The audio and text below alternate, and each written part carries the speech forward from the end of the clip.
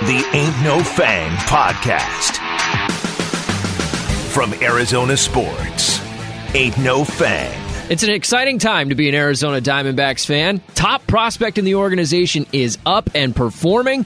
Torey Lovullo's contract situation is a little bit clearer. And Madison Bumgarner, a lot of drama going on there. Welcome back to the Ain't No Fang Podcast. It's Steve Zinsmeister and Cody Fincher as well. Let's start here, Bear. Corbin Carroll is up. He's performing. He's 3 for 10 in his first 10 plate appearance, or at-bats, I should say. 2 doubles, 5 RBI, 4 runs, and he hit a 439-foot double off the center field wall last night. Can we get a smaller wall in center field? Because that... There's a Twitter account called, I think it's called like Would It Dong? It just basically says, would that almost home run have been a home run anywhere else? And apparently Corbin Carroll's 2-run double in the late in the game, I can't remember what inning it was in, but late in the game last night would have been a home run in every other major league ballpark except for Chase Field. And I'm looking at it, I'm like, oh my gosh, really? And then I look, I'm like, of course it is, because the stupid wall in center field is like 20 feet tall or whatever. It's too tall at least, and the yellow line is way too high because they have to put it on those overhangs. Like it's just like that would have been a home run anywhere except for that stupid giant wall out in center field at Chase Field. But yeah, Corbin Carroll, man, he's been everything that was advertised, from the minor leagues. And I didn't realize how fast he is. He is fast. Like that dude on Alek Thomas's double. By the way, it was down the left field line and Corbin Carroll's on first base, scored no problem. Like that kid he is speed. Corbin Carroll is speed. And he had one kind of in his first game on Monday, like in the first inning, a ball was hit right at him at 113 miles an hour, by the way. So you try and catch it. Bryce Harper, right? Yeah. Bryce Harper smoked a ball.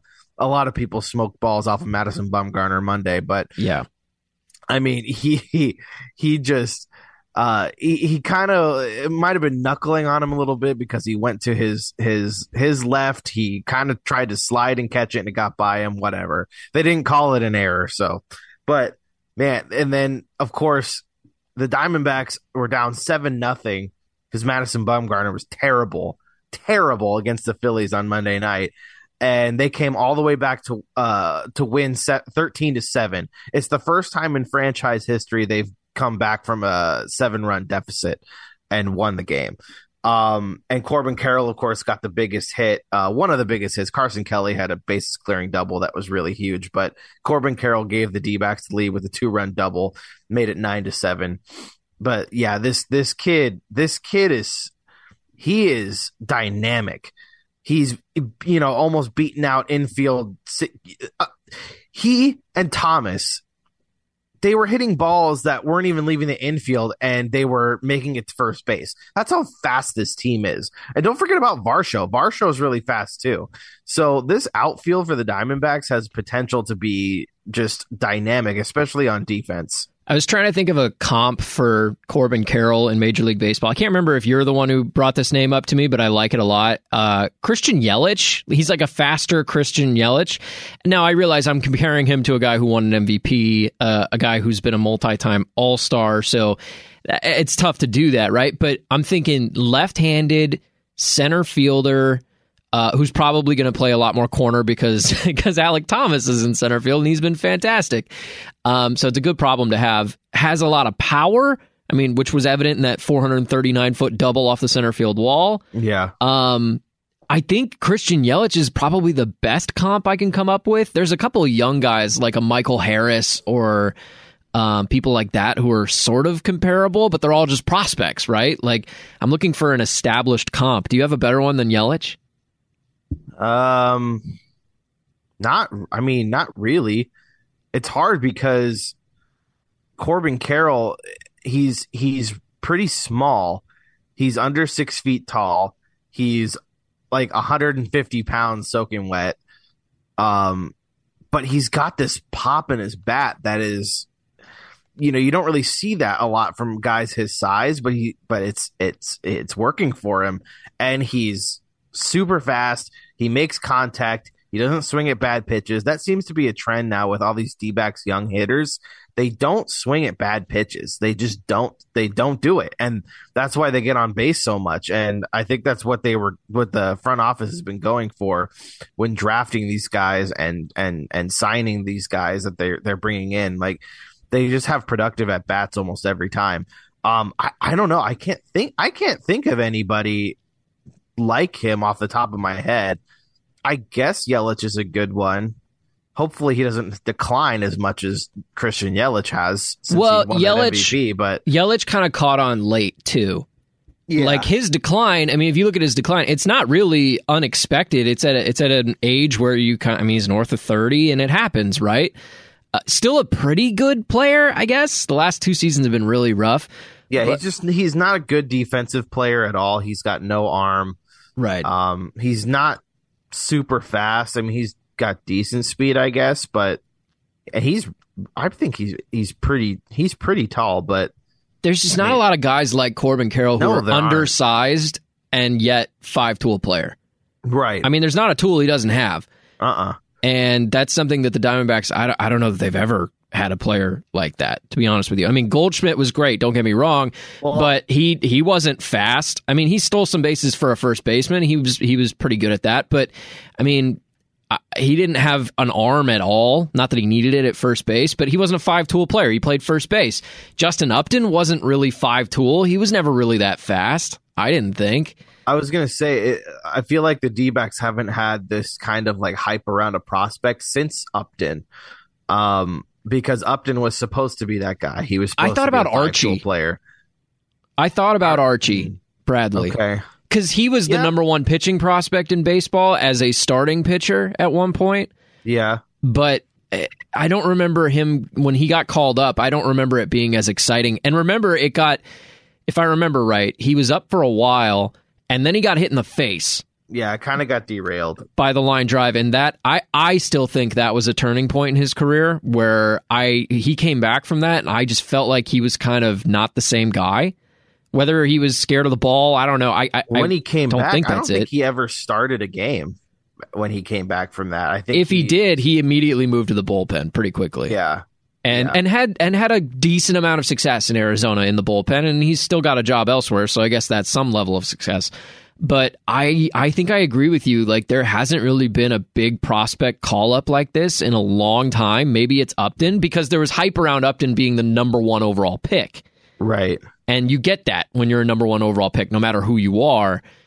The Diamondbacks, obviously, the only time they got the number 1 pick recently was Dansby Swanson. They traded him away, so you didn't have that. Now, you could make the argument that a guy like Zach Greinke, or maybe after trading for Shelby Miller, like their debuts as a Diamondback were big, but that's not the same thing as a guy that you drafted and kind of, groomed in the minor leagues to be a major league player.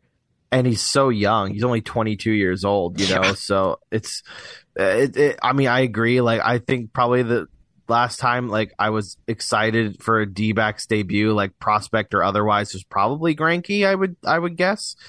Because, they did pay him all that money. He was coming off ridiculous season with the Dodgers.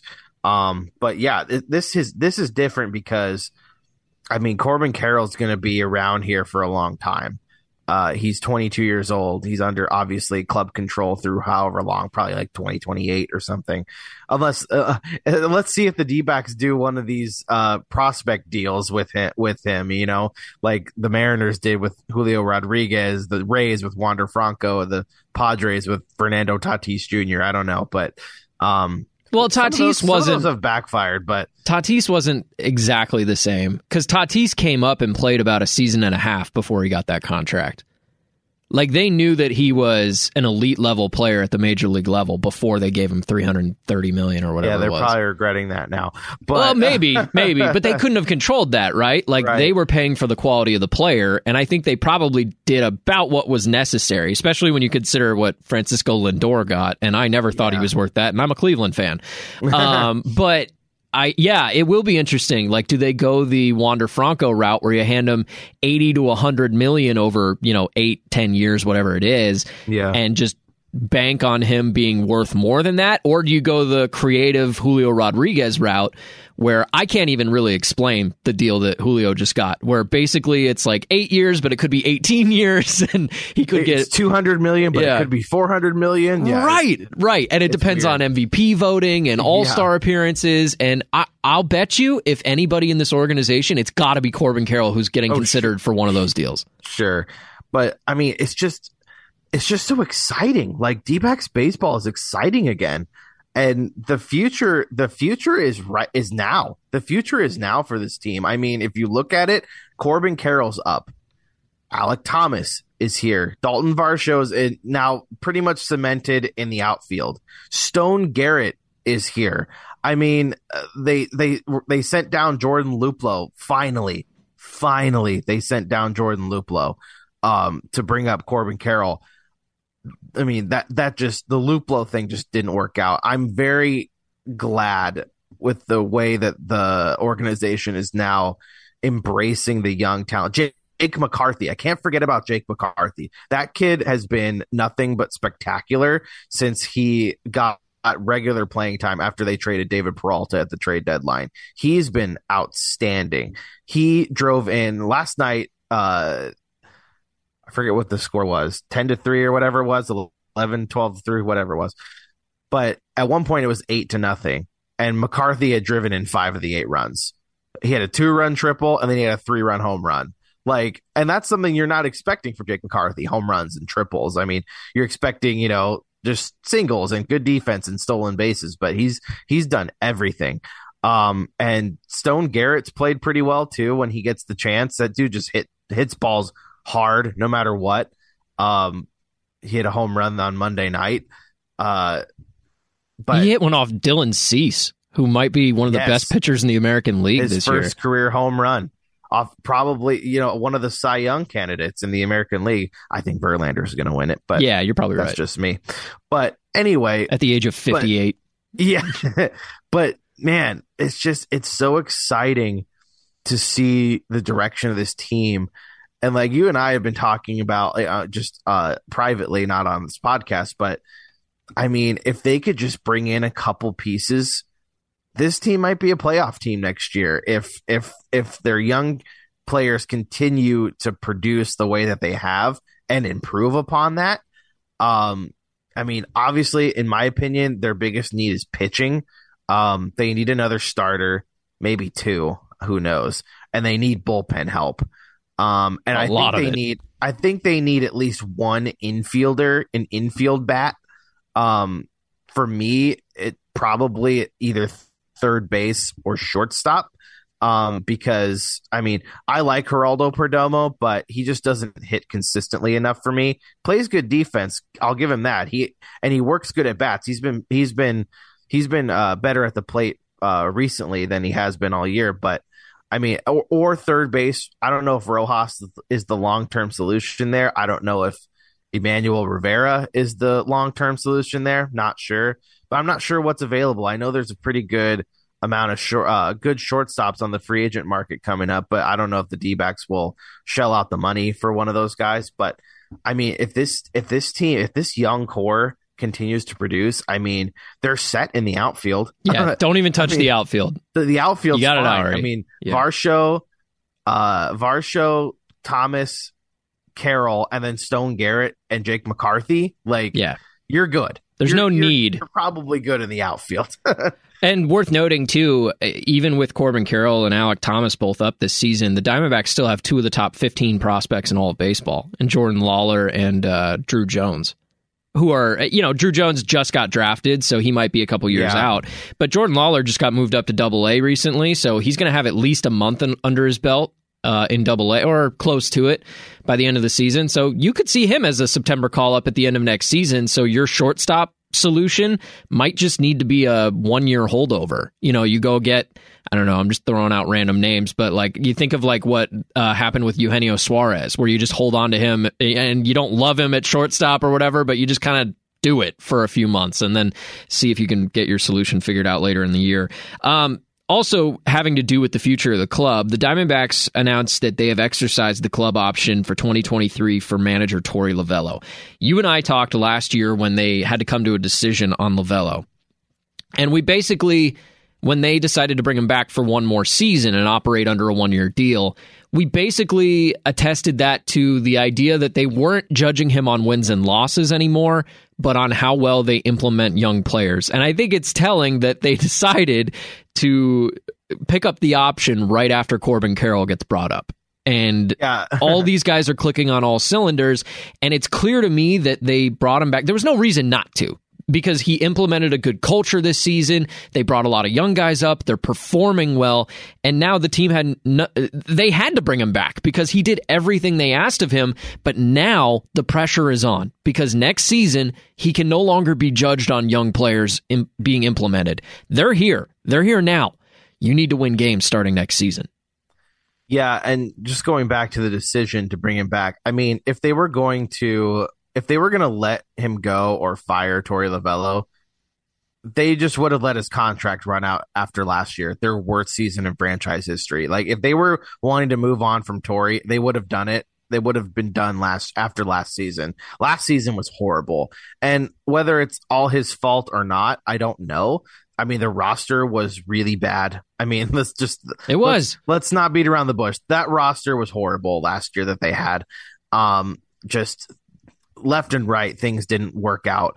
And this year, it's a little bit different. They embraced the youth movement a little bit more, especially now, more recently, obviously with Stone Garrett getting called up, Corbin Carroll getting called up, and they sending down veterans like Luplow, And I'm reading from John Gambardoro's Twitter account, and this is what he said. He said the Diamondbacks wanted to see how Torey Lovullo integrated the young players into the system before committing to picking up his option in 2023. They feel he embraced the young players and he's given them real opportunities to succeed. So it's still, and he goes on to say it's still 3 straight losing seasons, but I mean, it's only 1 year for Torey and they'll be back in this situation at the same time next year. But is that fair to Torey? He did everything you asked of him this season. Is it fair to bring him back on a 1-year deal? It's so tough to say because, I mean, yeah, he is doing exactly what they want him to do. But at the same time, for the club, if they make a leap next year and if they feel like Torey isn't the guy to bring them to the promised land, maybe they can go in a different direction. It's kind of keeping the options open for the club, and I get that. And at the same time, for Torey, he's still getting the chance to manage a big league club. Right. It's a job. You get to keep your job. It's a big league managerial job. So I think it works for both parties, honestly, because it gives the Diamondbacks flexibility to decide if Torey is the guy they want to roll with long term. And at the same time, it gives Torey the opportunity to manage more games in the big leagues, and possibly if they decide to part ways next year, he can maybe say, hey, I've been the manager for the Diamondbacks for 8 years or 7 years, 7-8 years, whatever it is. I think right now he's at 6. So next year will be a 7th year. And I'm the all-time winningest manager in that franchise's history. He can use that stuff to, levy a new opportunity if that presents itself too. So I think it's okay for both sides. I mean, it's kind of got to stink for Torey a little bit because, being on a 1-year deal, like anything can happen. If they take a huge step backwards next year, I mean, it'd be really easy to let Torey go because he's only got next year on his contract. So it's not like they owe him a bunch of money over a bunch of years, like in football, when, you hire a coach, you give him a 4-year deal. And then, the team is terrible, we're going to fire you. We owe you money for 4 years. That's not what's going on with Torey. And so that kind of probably stinks for him because it's not a lot of security.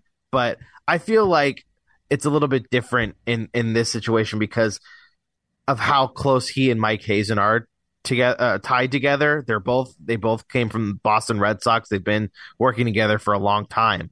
I think they were both in the minors in Cleveland together as players. Oh, really? I think that's where the relationship started, if I remember right. So, I mean, there you go. If that's true, then I wouldn't expect them to fire Torrey unless like this team wins like 0 games in the first 2 months of the season. I don't know, but but I mean, I think it's okay for both sides. I understand why they brought him back. I mean, the team has improved.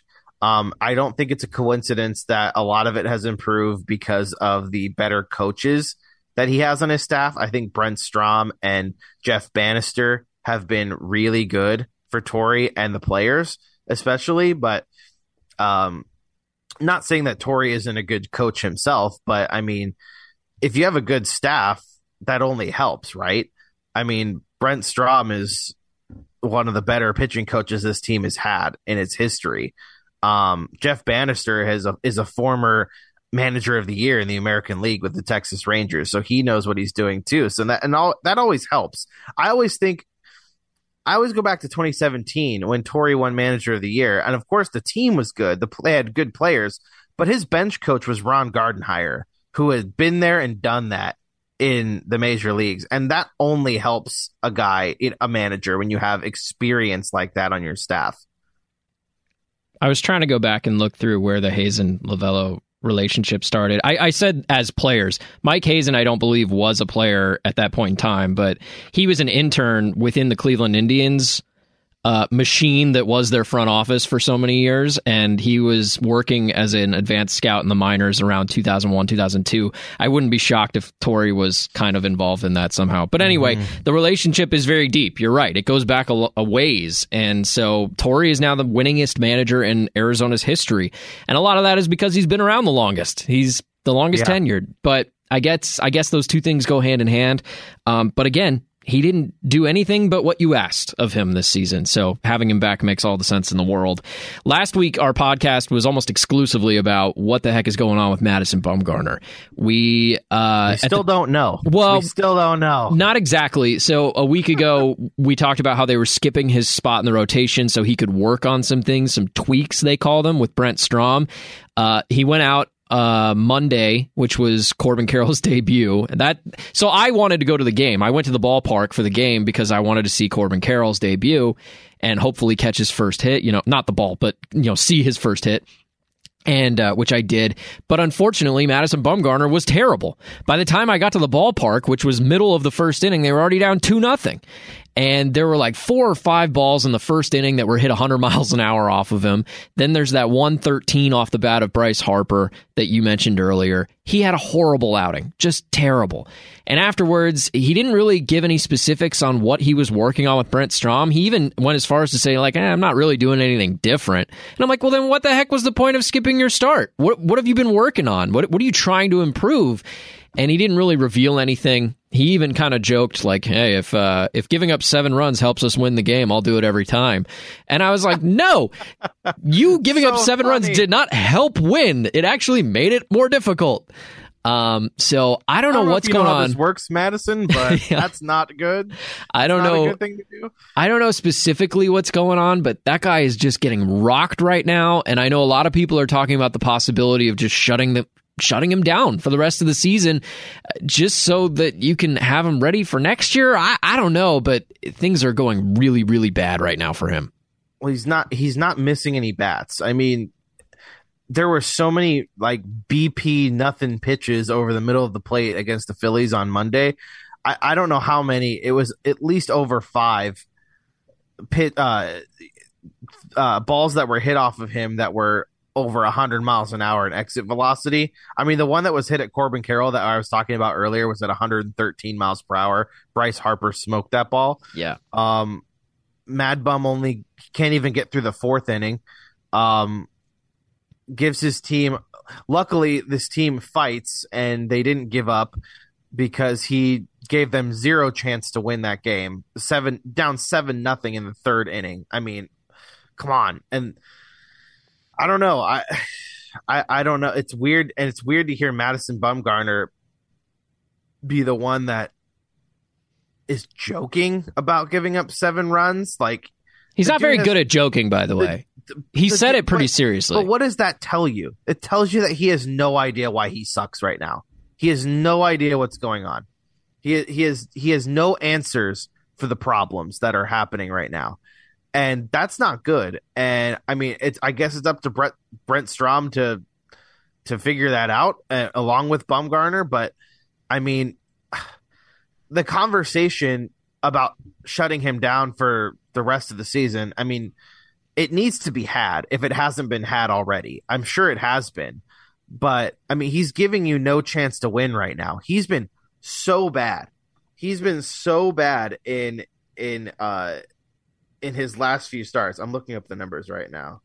His August numbers alone must be terrible. And part of me thinks, you know what? This guy has a track record. This guy has clout in the business. He's a former World Series MVP. He got 3 rings in San Francisco. There's a reason that he's still around, and you can't get out of a slump unless you play. I mean, he needs to play to get out of it. You can't just shut him down and then next year expect him to be way better, right? I mean, is that the expectation? I don't understand what shutting him down would really accomplish.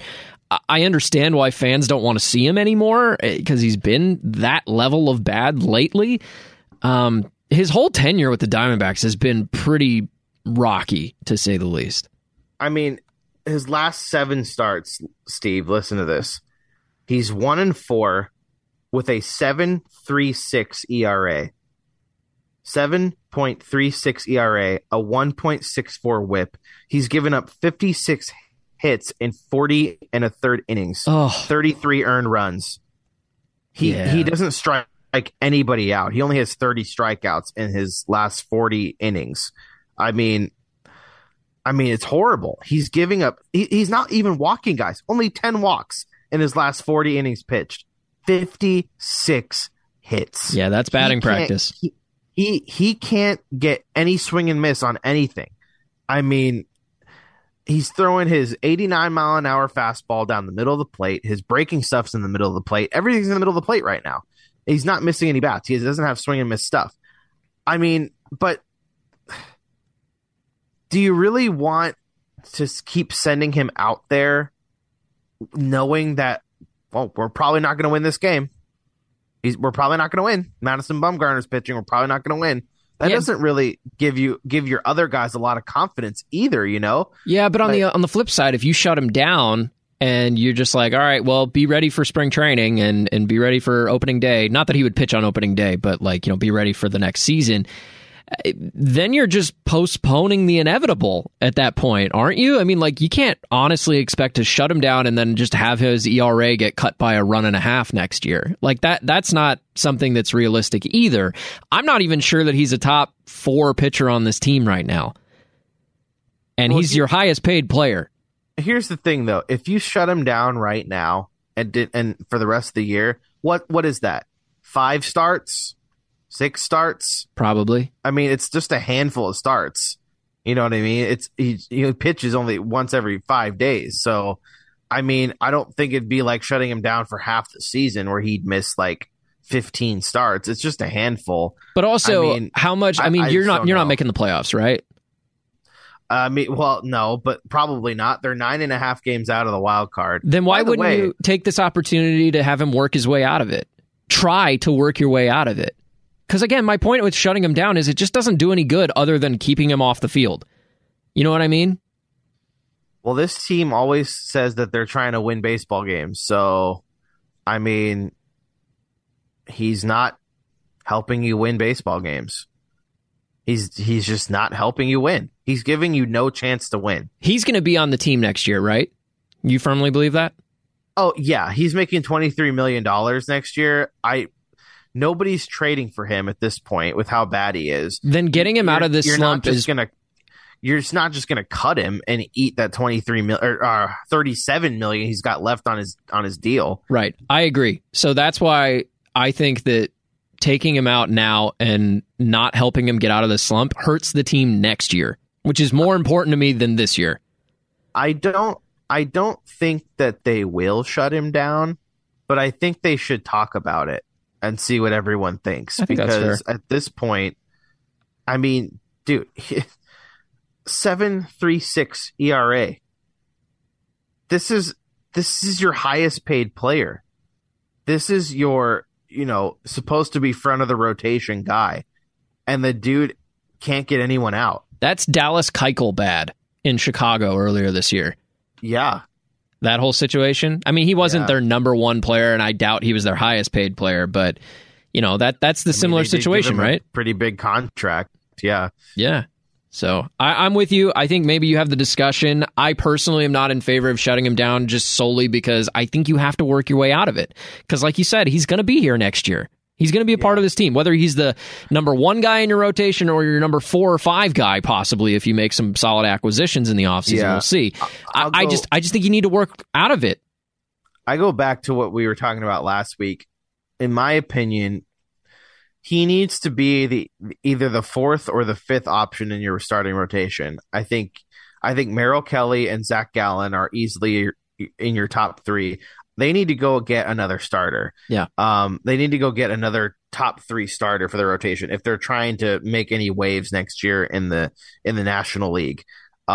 Because Madison Bumgarner at this point, if you're trying to push for a playoff spot, maybe a wild card spot, one of the 3 of them that we have now, I don't think Madison Bumgarner can be in. I don't even think he can be your 3rd starter. I mean, he's just not at all what he. And what's crazy about Madison Bumgarner is that every time I think about him, I think he's just an old guy. Like he's so old. The dude is only 33. Madison Bumgarner is only 3 years older than me, and I feel like he could be my grandpa. Like I feel like he has been around for a long time. He's very old school too. Yes, that plays a part. He looks old. He looks like he's 45. He's very rugged. Yeah, maybe that's all the life on the ranch, out in the sun, riding horses and wrangling bulls. But it's just crazy how far he's fallen, and he's only 33. Like he should be in his prime right now. Right? I mean. He does have a lot of miles on his arm with all the extended postseason runs that the Giants had with him, and how much they used him in that World Series that they won against Kansas City. But it's just he shouldn't be this bad. I would agree with you on that. He shouldn't have this worse of stuff at this age. I don't know what's been going on, but I agree. He's going to be on this team. He's going to be in the rotation next year because he's Madison Bumgarner. They're not going to put him in the bullpen. No. They need to figure it out. And whatever way they think is best to figure it out, whether it is shutting him down and having him go back to basics, if they put him on the injured list with some BS injury and then have him do a couple rehab things and, simulated games or bullpens or whatever, or if it's just, let's keep him up here and run him out there every 5 days and see if he can figure it out, then whatever they decide is they need to figure it out, because if this team wants to improve next year and possibly, like I said, make a playoff push for a wild card spot, I don't think they're winning the division. Diamondbacks are finishing up the Phillies series today at 6:40. That's tonight at Chase Field. Then they get the Brewers for a couple of games. Looks like a 4-game series to start September. Then they get the Padres. I think everybody's just going to be watching the young guys. That's all anybody's going to care about for the next, month of the season, the final remainder of the year. It's going to be all about Corbin Carroll. It's going to be all about Alek Thomas. And I got to be honest with you, even the whole Bumgarner situation, I think it just kind of fades into the background compared to that. Yeah. By the way, the team moved into 3rd place in the NL West after last night. It's not nothing. They have the same exact record as the Giants. I think they're each 61 and 67. But the D-backs have the tiebreaker is better head-to-head record against the team you're tied with. So they have beat the Giants more than the Giants have beat the Diamondbacks. So they're technically in 3rd place right now. So, I mean, it's a small victory, but you'll take it. I mean, I'll take it for sure. I don't want to be in last place or 4th place. I mean, the team has improved.